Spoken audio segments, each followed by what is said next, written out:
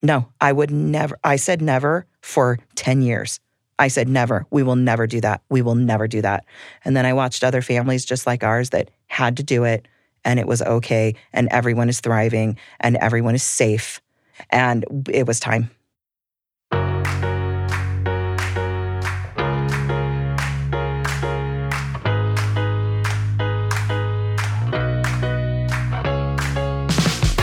Welcome to The Lisa Show, where we take a good look at life.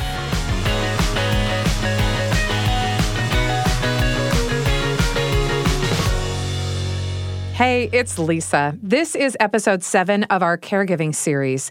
In keeping with a pattern that's sort of emerged this season, as we've talked about health transitions, mindset transitions, relationship transitions, today's episode is also about transition. Specifically, I want to dive into a transition in the caregiver experience, which feels like a paradox, and that's when it ends, if it ends. Richard Louie, caregiver to his parents, documentarian, and news anchor whose story we've gotten to hear pieces of in the last few episodes, he summarized this question really well. What's the after? So 53, 60 million caregivers, family caregivers in America every year. What happens after they're not in that statistic? What happens after is not something I anticipated when suddenly I stopped being in that statistic. And if I thought I knew what was coming, because some of it was obvious, my husband was dying, there was a quote-unquote end of caregiving for me, I was caught off guard when around the same time my adult kids began moving out of my house. And in a very different way, I found myself again in this after state of caregiving. And while on paper, statistically, it looks black and white, caregiving starts and ends. That experience felt a lot more nuanced and complex in real life. In this episode, we're talking about preparing for the end. A lot of this conversation deals with death, hospice, and end of life. But as a caregiver in multiple contexts, I feel like it's a little bigger than that. Whether caregiving ends in death, recovery, empty nesting, or even if it doesn't end at all, but simply evolves into new phases, life is not the same after caregiving. Many caregivers feel the approach of inevitable change to their role and an end to the way life looks and feels right now. And because preparing for the end of one caregiving role prepared me for the gray area end of another, even though that one didn't involve death at all, I think there's something in this conversation for everyone. Let me introduce you to Barbara Karnes, an end-of-life expert with decades of experience caring for the dying. My name is Barbara Karnes. I'm a registered nurse, and I have worked in hospice and the end-of-life arena since 1980, so many, many years. I started out as a primary care hospice nurse. Barbara described to me how over a decade and a half, she rose through the ranks as a hospice administrator and eventually to being executive director for 2 different hospices. And then life took a turn. My mother and stepfather were both diagnosed with cancer of the lung. And they were in a different city, and I'm working, I'm going back and forth. And by 1994, I decided family and taking care of them was more important than any job I could do. And so I quit my job as executive director and was a caregiver for my stepfather. When he died, I brought my mother in to live with me, and 5 months later, she died. And so I have taken care, I've walked in a caregiver's shoes.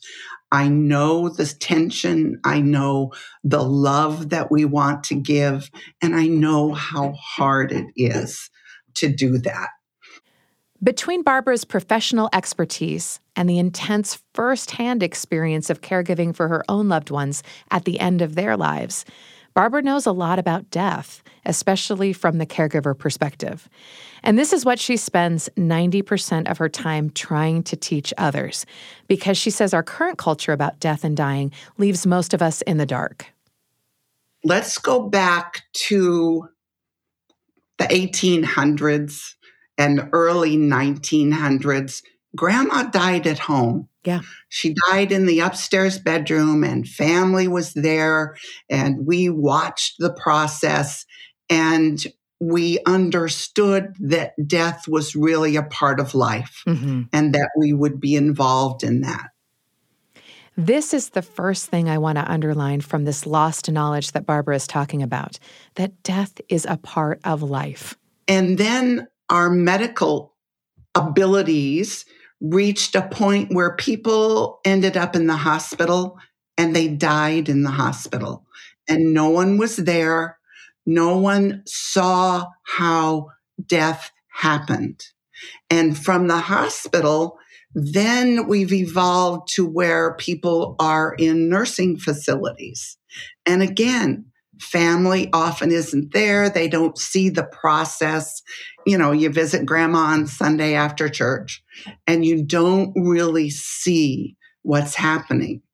Now we've come full circle, and more people are wanting grandma to be at home, and we'll take care of her. And so now it's important that we recapture the knowledge that we had in the 1800s on how grandma dies. And that's where my work comes in, is I'm trying to teach people the normal, natural way that death occurs from old age or from disease, because we lost it. And I think now we're trying to get it back. And as Barbara explained to me, when so many of us come to this situation with very little personal experience or expertise, there's a lot at stake in rediscovering this knowledge. It can mean the difference between fear or, instead, what Barbara wants for all her patients' caregivers, a sacred experience. My goal is to have them have a sacred experience as their loved one is dying, so that they'll carry this sacred memory with them forever. That's my work, my goal. Taking care of someone at end of life is different than taking care of someone who's going to get better. And so the sacred memory I'm trying to create starts with education, with what is going to happen to neutralize the fear that everyone brings to the bedside. And we bring that fear because we don't know what to expect. So we're scared. As Barbara described what it looks like to neutralize what can be a very natural amount of fear, you'll notice that she's recommending the opposite of what fear compels people to do. Fear makes us shrink, disengage, and put distance between ourselves and what we're afraid of. But you'll see that all of Barbara's recommendations are about getting closer. So in neutralizing the fear is how I see that we can have that sacred memory to guide families on what they can do. You know, you can crawl in bed with grandma, you can hold her hand. Here's what grandma's going to do. She's doing a good job in getting out of her body.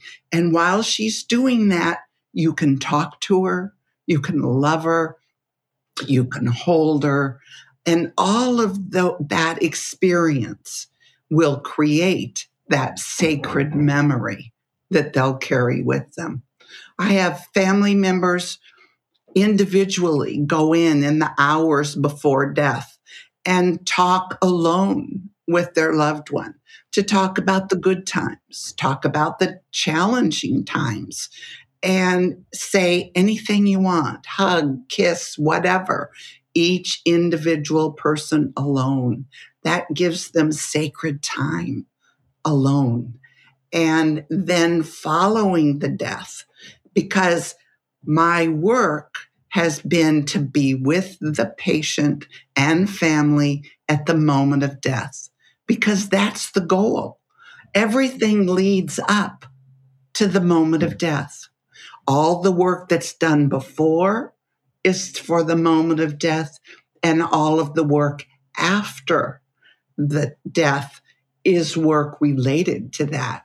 So that's why explaining to the family what to do, what to say, and then following the death, I encourage, before the funeral home is called, for each family member or significant other to go in alone and say goodbye to the body, because this was the last time that you can really be there and have that special moment. It won't be the same at the funeral home. So again, it's creating these special memories that people will carry with them forever. Hearing Barbara describe these sacred memories reminds me of the hospice care team who helped us have some of these intimate moments with Christopher in the final days of his life. I am so grateful for them. As we explore this idea of neutralizing fear, especially in the face of an ending, I want to share a piece of a conversation I had with my friend Emilie Campbell, who talked about loneliness and grief in episode 3. You may remember that she is a caregiver for her son, Connor, who has severe nonverbal autism and epilepsy. And for her, there is no end in sight. But in Connor's most recent stage of development, Emilie has been forced to confront a decision she hoped she would never have to make, and one of her greatest fears.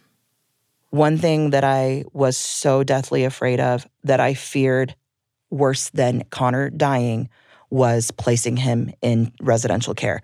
I feared that more than anything. And I said, never, never, never, never, never. I don't care what happens. We will never put him in residential. Especially when I was just starting to navigate this road and realizing how severe everything was, because when Connor was really little, we thought, oh, by the time he's 4, he'll be talking, or by the time he's 6, he'll be body trained, or by the time he's 10, we'll have total seizure control.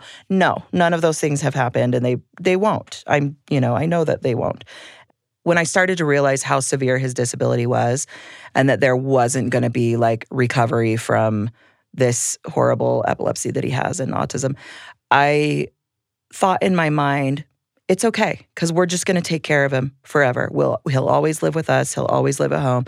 I will never give my caregiving duties over to someone else. I will never place him in a facility. Like, I thought that when he was littler, because when he was littler, it was way easier.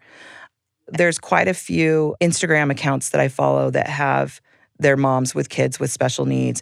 And the accounts are super fun and they're really uplifting and I love following them. But bless their hearts, these moms have like 5- and 6-year-old kids. And so I'm like, you're super positive and you're like, we got this, it's no big deal. And they do got this, it's great. But when their kids get to be full-grown men or full-grown adults, it's a whole different world. And I wish I would have known that when I was younger. I would have loved to have heard other people's stories that were similar to mine and the things they had to accept. Because I was pretty stubborn when I was younger, thinking we will never place him in assisted living because he's so easy. And then reality set in. He started to hit puberty and everything changed. His seizures got worse. His diapers got worse. His behavior got worse. His strength increased. And it got so much harder than I expected. And I realized, oh, that was naive of me to think that we're just going to have him at home and take care of him forever and it's going to be fine and we'll be able to do it.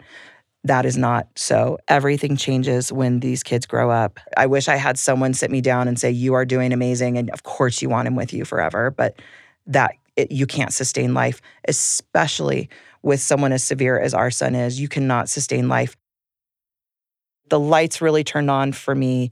At the end of 2020, Connor's behaviors were out of control and every day was like a 5-hour-long tantrum during the day of him breaking things and hurting everyone. He broke my nose. He hurt Jacob, our son, 1 million times. We have had a live-in caregiver for like 4 years. He had split her face twice, And at the end of 2020, it was so awful that he went in for inpatient treatment at the Neuropsych Institute in Utah.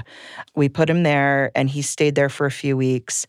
And I was so impressed with how amazing they were and how soft and gentle everything was. And I was there every single day. I was so relieved at just the quality of the caregiving that finally made me realize, okay, we can do a residential situation when we need to. And it was starting to dawn on me at that time that we were going to have to do that.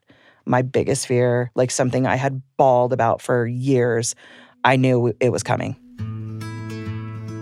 And so that experience was really good for me, though, to meet all the people that worked on this unit and the people that worked with kids like him, thinking I wanted to know, like, why do you do this? And how did you get into this field? And how do you feel about it? And almost every single one of them was like, oh, well, I have a nephew with autism, or I have a severely disabled cousin or whatever. And so you're learning about the people that were in this field and meeting the caregivers, it changed everything for me. And I was like, okay, these are my people.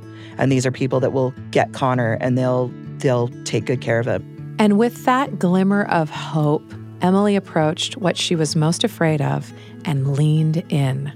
I said never for 10 years. I said never. We will never do that. We will never do that. And then I watched other families just like ours that had to do it, and it was okay, and everyone is thriving, and everyone is safe. And then after our experience being inpatient just shortly for those few weeks, it changed it for me. And I realized, okay, we are all suffering. My adult daughter is suffering. Me and my husband are suffering. And especially our 7-year-old was suffering. And it was time. He's living in a residential situation right now. And it has been the biggest blessing to our family. It has been amazing. But when I was younger, I was born in the 70s. So when I was little, people that were in residential care, it was a dark situation. It is not like that now. And I wish someone had talked more about this. Caregiving now in a residential situation or like a group home or assisted living facility, the level of caregiving is so much better than it was even 10 years ago, especially, 40 years ago in the 80s. It's a whole different world now. And the people that are taking care of Connor are absolutely people I would have in our house taking care of him. They are sweet and patient and they're loving and they do this because they care about people, not because they're weird. They're amazing. And of course, even this transition, which loomed for so long before Emilie took the plunge, is not the end. You know what? It may not be forever, and that's wonderful. Connor may get out of puberty and be so chill and be back to how he was when he was younger, and for sure he's coming home. We will absolutely have him at home. When our other son is bigger and when Connor isn't, breaking and hurting everything every day, then things will be different. Whether the transitions are sudden or gradual, it takes courage to confront the fear that comes with so much change. And in so many stories like this from caregivers that I've heard, something powerful is waiting on the other side of that fear, even in the worst-case scenario. For Emilie, it was the well-being of her family and especially Connor. I'd like to tell you now about an experience I had neutralizing my fear of the end. This comes from a time when my husband was dying in the very last few weeks of his life. As he got closer, his body began to shut down. As our nurses told us it would, Chris could tell it was happening. We knew that we were in the final maybe weeks, maybe days. He needed an increasing level of care around the clock. And my son, Miles, who was 21 at the time and living at home, shared that with me. So from 10 a.m. to 10 p.m., I was at Christopher's side. From 10 p.m. to 10 a.m., Miles took over. And it was always getting harder and harder, but we were in it together. And one day, we were standing in the kitchen about 9:58 or 10:03, one of those rush conversations, as we sort of passed the baton so the other could sleep. Miles said, "Oh, I think I found an apartment." And he said it so casually, and he was really excited, like it was good news. But it, to me, came out of nowhere. He had never really mentioned it before. I didn't even know he was planning on leaving, let alone looking. I thought maybe I'd heard him wrong. I hadn't. And I was too stunned, especially in the moment, to answer. I was paralyzed by 100 of anxious thoughts. I just thought, but why now? I mean, this is when I need you the most. Have you reached the level that you can't do this anymore? Am I suffocating you? Am I making it worse if I pry or if I ask about it? What am I missing? There could not have been a worse time for him to go. And I thought, oh, of course, like I'm losing him, I'm losing my husband. It felt like my family was just disintegrating. And I thought, is this how we fall apart? Is this just how it is from now on? And even describing out loud the thoughts that I was having, I know it sounds dramatic, but that's how anxiety works. This overwhelming recursive fear. And it kept me from asking Miles any questions about it for several days. I thought, maybe he just needs to focus on his own mental health right now. And so I avoided it, and I was in physical pain every time I thought about it. But then I knew I needed to be the grown-up, and my emotional habits kicked in from the work of preparing myself and our family for Chris's death. This now hardwired habit of confronting my worst-case scenario, no matter how scared I felt, sort of ripping the Band-Aid off because it's the only way that I could really be there for Chris and not have any regrets.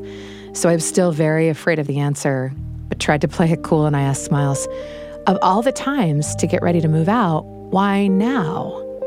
And what he said transformed my feeling of impending doom to a very quiet, tender recognition of a very sacred moment. Miles, who was spending all of his time and energy and thought, I mean, really his whole life at this time was revolving around taking care of his dad. He wanted his dad to see that he was going to be okay, that he was going to move on, that he could still be 21 years old and go to college and be independent and happy, and we didn't have to worry about him. He wanted his dad to see, and so he was excited to tell his dad he had found an apartment. My first preference still wasn't for Miles to leave. I mean, I felt desperately more attached than ever, especially in my own individual grief. I wanted all my babies close. I wanted us to be under one roof and comfort each other and not think about everyone else moving on. So while we experienced this big wave of transition for our family, we could be together.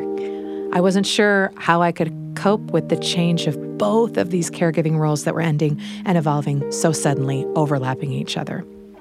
But with that fear removed, when I realized this is part of life, this is a good thing, a natural, inevitable part of life that included something sacred to remember and cherish. Miles got his apartment. His dad saw him do it. It meant so much enclosure to Miles in a way that I had never considered before. Now, I've taken us a little bit off track here, but the point is that fear can be neutralized and gotten to on the other side. And as Barbara Karnes so beautifully described, when we lean in and we get closer instead of giving into fear during painful transitions, it is an opportunity to have a sacred experience. They're often waiting on the other side. Now, I want to look at what happens in the aftermath of these big ending transitions. We mentioned how statistically, on paper, caregiving is a checkbox, yes or no. But even if caregiving, quote unquote, ends suddenly, that transition can take quite a bit of time.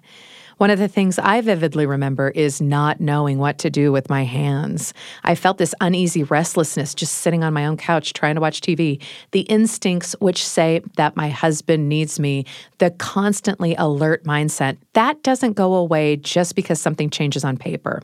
And I was talking about this with Elizabeth Miller, a certified caregiving consultant and founder of Happy Healthy Caregiver, whose professional and personal experience in caregiving for several members of her family has made her intimately familiar with how quickly the role can evolve and the whiplash that often comes with those transitions.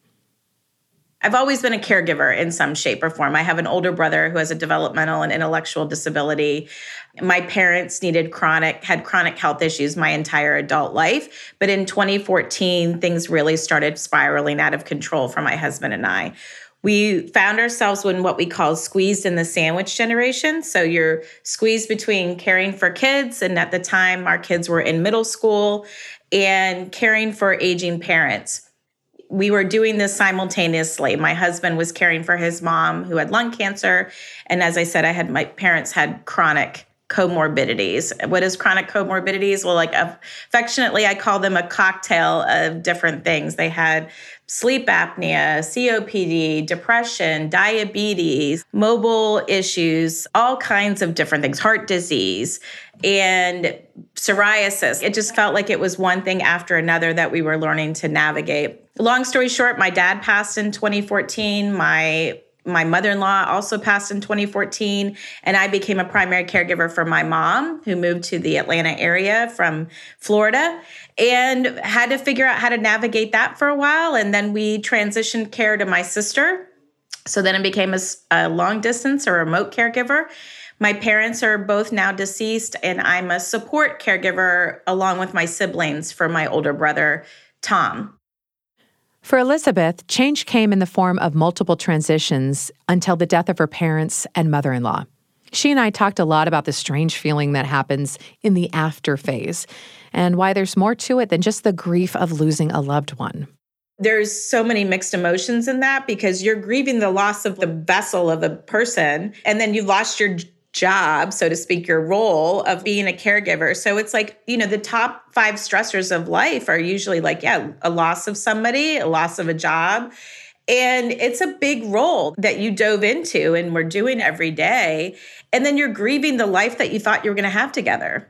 So, then it's like you're trying to kind of pull it all together and make it all work, and you still have the responsibilities. I just felt like I wanted to just press pause on the world and just be like, okay, world, like I'm going to need a couple weeks to catch my breath here. Can you just stop moving?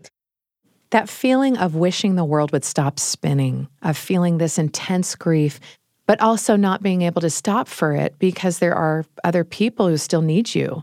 This experience is so familiar. Elizabeth introduces a term here, which I really appreciate, as a name for people in this particular phase of caregiving. As part of the certified caregiving consultant training, we do distinguish that after caregiving stage as a very clear stage of being a family caregiver. We call it a Godspeed Caregiver, and we spend time on it because it is something that it doesn't just go away in a year. And grief is exhausting. Like there's just the tasks that go along with it is like, and I remember after my dad died and we had, mom stuff, like I don't even think I ever really grieved him. A Godspeed caregiver is navigating their grief and identify it in the after phase of caregiving. And it can really take your breath away just how quickly life changes to fill in the gaps. You'd think there would be downtime when this enormous responsibility evaporates into thin air. That's not the case. Elizabeth and I talked about how weirdly it felt like there wasn't enough time to grieve. That's something we're going to come back to a little later. I'd like to bring in John Sovec, licensed marriage and family therapist and dear friend of the show. He explained a little bit of the emotional transition that Godspeed caregivers, or anyone going through the loss or painful change of a caregiving role, may experience. So I think the thing that's so challenging when we've been caregiving, especially when we've been doing it for a while, is that we're going through 2 different types of loss. We're going through the loss of the person that we were caregiving for, and we're also going through a loss of our identity as a caregiver. And this is a really difficult thing when you pile them on top of each other, because when you're used to being a caregiver, there are certain patterns that develop in your life. There's a way you live your day. There's a way you manage each and every moment of the person you're doing the caregiving for. And so when you lose that pattern, it's so easy to lose your identity, and you're grieving the loss of the person and also grieving the loss of your identity as a caregiver. And I think people aren't really aware of that part of the process. Separating these 2 types of grief makes it easier to look at them individually. We're grieving the person we love, and we're grieving a part of ourselves, a purpose and a job that was precious even when it was so difficult and exhausting. Letting go does not happen quickly or automatically, but John shared an amazing tip that I want you to hear, something that did a lot for him after his own caregiving phase, quote unquote, ended. There's another aspect too, and this is going to sound so simplistic, but I really think it's important for someone when your caregiving period is over to actually get some body work done. to go and find a really good trusted massage therapist, an energy healer, an acupuncturist, someone who can get in there and help address both the trauma that your body's gone through in the process of lifting people up and moving things and taking on aspects of physical care, but also a place where your body can be nurtured. I know for myself, I was a caregiver for my mom, and I got some body work done afterwards, and it was amazing because I actually broke down and was crying on the massage table because there was so much stuff locked up in my muscles. And once again, this is not something people often think about, but I would really encourage anyone when the transition has happened and you're not in the caregiver role to get some body work done to help you reconnect into your body again. This is advice I've heard from other caregivers as well. That therapy in a physical format, whether that's acupuncture, a massage, it really helps to unlock and process the extreme wear and tear that happens on your body when you are caregiving. Crying on the massage table is actually kind of common. John explained why. Basically, as a caregiver, you've been living in a trauma-based experience for quite a long time. And all of these moments of anxiety when you wake up in the middle of the night and hear one of the beeps or alarms going off, or the person rustles in the distance and you're like, are they okay? Are they okay? And all of these cues are going into your body. And these are trauma-based responses. Your adrenaline, your cortisol's like way up, and it's an ongoing basis. Lack of sleep is happening. I remember my mom would, yes, I gave her the bell. I'm sorry, I gave her one. You did? No, not the bell. And she would ring the bell at 2 a.m, at 5 a.m, at 7 a.m, and I wasn't sleeping. I wasn't getting the rest that I needed. So all of these things add up into your bodies, and the massage thing can really help release it. It was fascinating for me because the point where I went into tears was when they started working on my hands.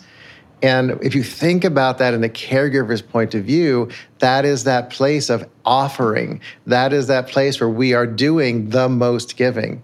And it was a really powerful and beautiful experience to feel that release. Caregivers know what their hands have been through. I think this advice is so beautiful and so important. Just like caregiving is a physical experience, finding yourself and your best health in the after phase is going to require physical work to help your body find its new normal. John also has some wise advice for the emotional challenges of this caregiving transition as well.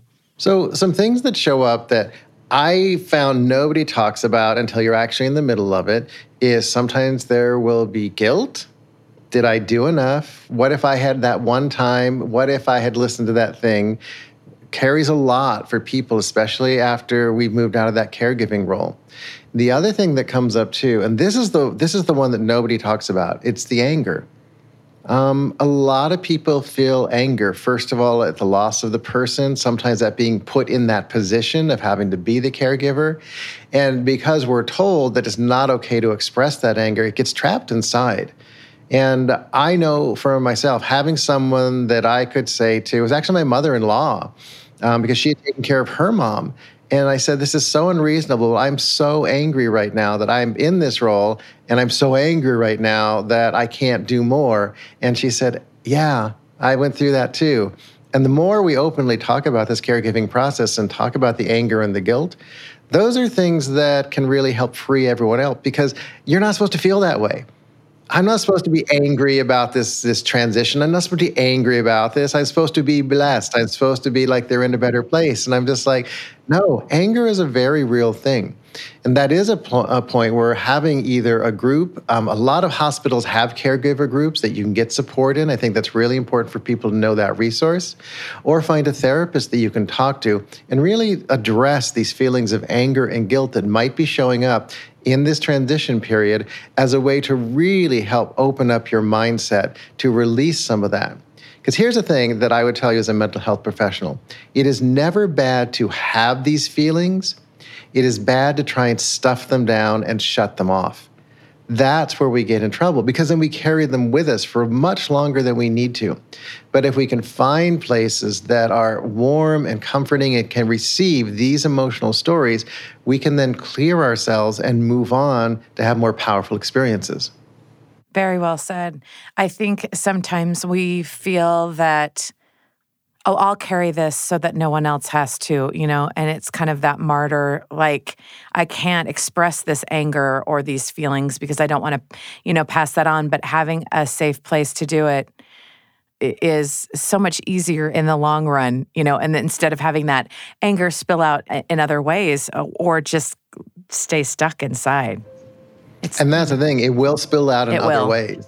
Yeah. It will spill out in you being unkind to the very people around you trying to help you, whether it's kids or other family members. It'll show up in you having road rage. It'll show up in you actually being very, very tired and exhausted. Oftentimes when we're holding on to emotional overwhelm, our body will shut down. And we're like, why can't I move? Why am I so tired? It's because we have unprocessed emotional baggage that we're holding on to. And think of that, baggage, weight on our shoulders, a big backpack of anger and guilt and all of these feelings. How are we supposed to walk through a day? We go in with someone who can help. We remove one brick at a time, and then the load gets lighter. One brick at a time. I had to ask John while we were talking about it how this applies to some of the transitions in caregiving that feel like an ending, even if they're not related to death. For me, it's been unsettling and a little painful when my kids left home.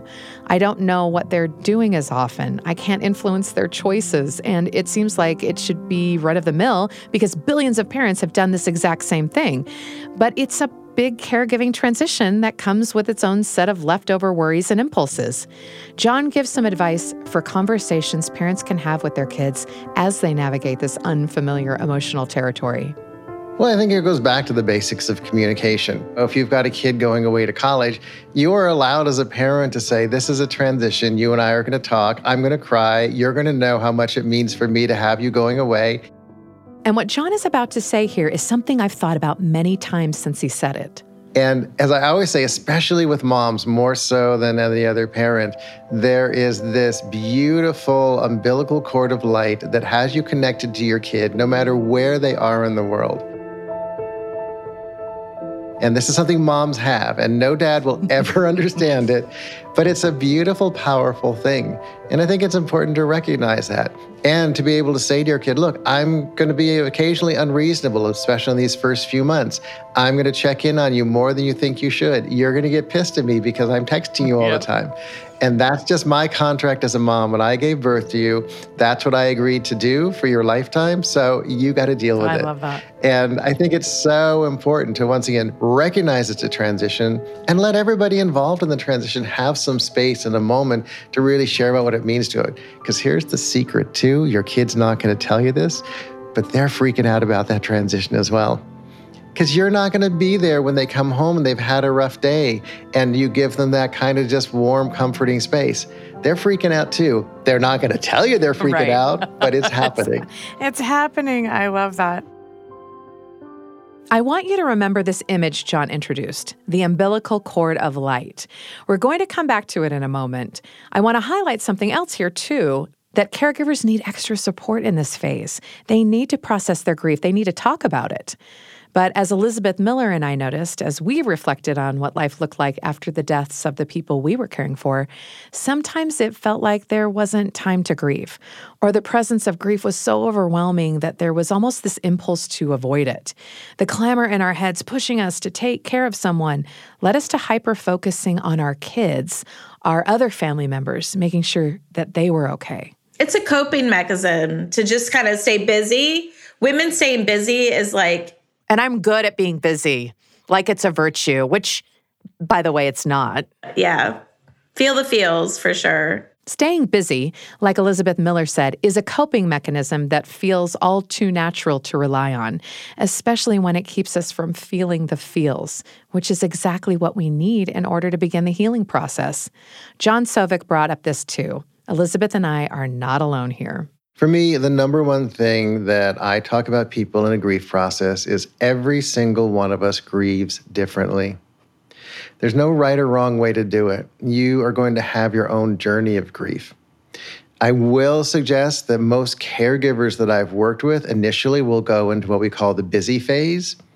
Oh, I've got to cross the T's and dot the I's and return the hospital bed and make sure the services are done. And then I have to send out the thank you cards for everyone who attended. And then I have to follow up and do the finances and do all of this stuff. Caretakers are notorious for avoiding their grief and going into the busy phase. Here's the thing. When the busy phase is done, after about 4 months, you're going to crash. And you're going to be flooded with all of the grief that you've been avoiding. So if in the middle of that busy phase, you can still give yourself some time, some space to grieve, to let go. As we mentioned earlier, to let go of your identity as a caregiver, but also to be willing to, with blessed energy, let go of that person that you were caregiving for so long. Give yourself some time and some space. And if anybody tells you you should be over it or through it, whether it's 1 year, 2 years, 3 years, 10 years, you can tell them, no, I'm still grieving this and it's okay. And that is a process. No matter who or what we are grieving, a parent, a sibling, a child, a spouse, that connection never ends, even when they transition out of our care. I've struggled to use the word end in this episode, or at least I put it in quotes, because the paradox in the end of caregiving is that it doesn't. We are not the same. It's okay if we don't feel the same. John talked about this. We keep that person in our heart. We keep them in a beautiful little space inside our heart. But our heart grows bigger, our world grows bigger, and the grief becomes less overwhelming. Elizabeth talked about this. Once you're a caregiver, you're always a caregiver in my book. Richard Louis is a CNBC anchor, and he's a caregiver. And he spoke, and he said something that has stuck with me. He said that caregiving is like being an astronaut. Richard Louis talked about it too. The quote that Elizabeth is about to share is something we referenced briefly a little early in the series, but it really is just that good. So I want you to hear it again in his own words. You know, if astronauts go to the moon, if they get in that spaceship, they pick their crew, they have emergencies, they've got an air leak, they've got to stop at the space station before they get to the moon, they turn around, they finish their mission, they come on back, their crew's with them, and they land back on Earth. They did something amazing. And for the rest of their lives, they're called astronauts. No matter where they go, when I interview them on air, they were an astronaut 30 years ago. Astronaut Lisa Clark joins us now. Oh, I wish. Well, you are. Yeah. Caregivers are astronauts. I mean, don't you feel after that, you're a better human? We're better at being a human. How about that? That's safer to say. We're better at being a human. We're forever a caregiver. We forever have those skills, and we should not push them away. This is what I'd like to end on here. Like Richard Louis said, we've done something amazing, and we're going to carry that with us forever. For those of us who are parents, the umbilical cord of light will always connect us to our children, no matter where they go or what they do. For those of us experiencing loss or change as the result of death, it's so obvious that love does not fade, even if life does. Grief and endings, always in quotes, are a part of every caregiver's journey. It's weird. It's painful. It's natural to try to avoid the feelings, to stay busy, to bury yourself in the minutia of other people's needs when these kinds of transitions happen. But I would like you to consider instead to lean in. There is so much growth and healing and beauty and self-discovery that happens after caregiving. In the face of our fear of loss, of change, and of transition, you will find something sacred on the other side. The Lisa Show is a production of BYU Radio, hosted by Lisa Valentine Clark, and produced by Becca Hurley and McKay Menden, with help from Avery Stoneley, Blake Morse, and Michael Combs, with music and post-production by Josh Fouts. Emilie Campbell is a friend of the show, and you can find more episodes featuring her on our website. Richard Louis is a news anchor, author, and filmmaker. To learn more about his work, check out richardlouis.com. That's richardlui.com. You can watch his documentary about caregiving, Unconditional, on Amazon Prime. Barbara Karnes is a registered nurse and the author of By Your Side, a guide for caring for the dying at home. Learn more at bkbooks.com. Elizabeth Miller is a certified caregiving consultant and the founder of Happy Healthy Caregiver, a top 10 caregiving blog and podcast. Learn more at happyhealthycaregiver.com. John Sovec is a licensed therapist, author, and speaker. You can learn more at johnsovec.com. That's John, SOVEC.com. Links to all of our guests, their websites, books, podcasts, and Instagrams will be up on our website on the episode page so that you can check them out and follow their work. To connect with us about this episode, please join our listener community on Facebook. We'll be hosting additional conversations there with more opportunities to share and find resources.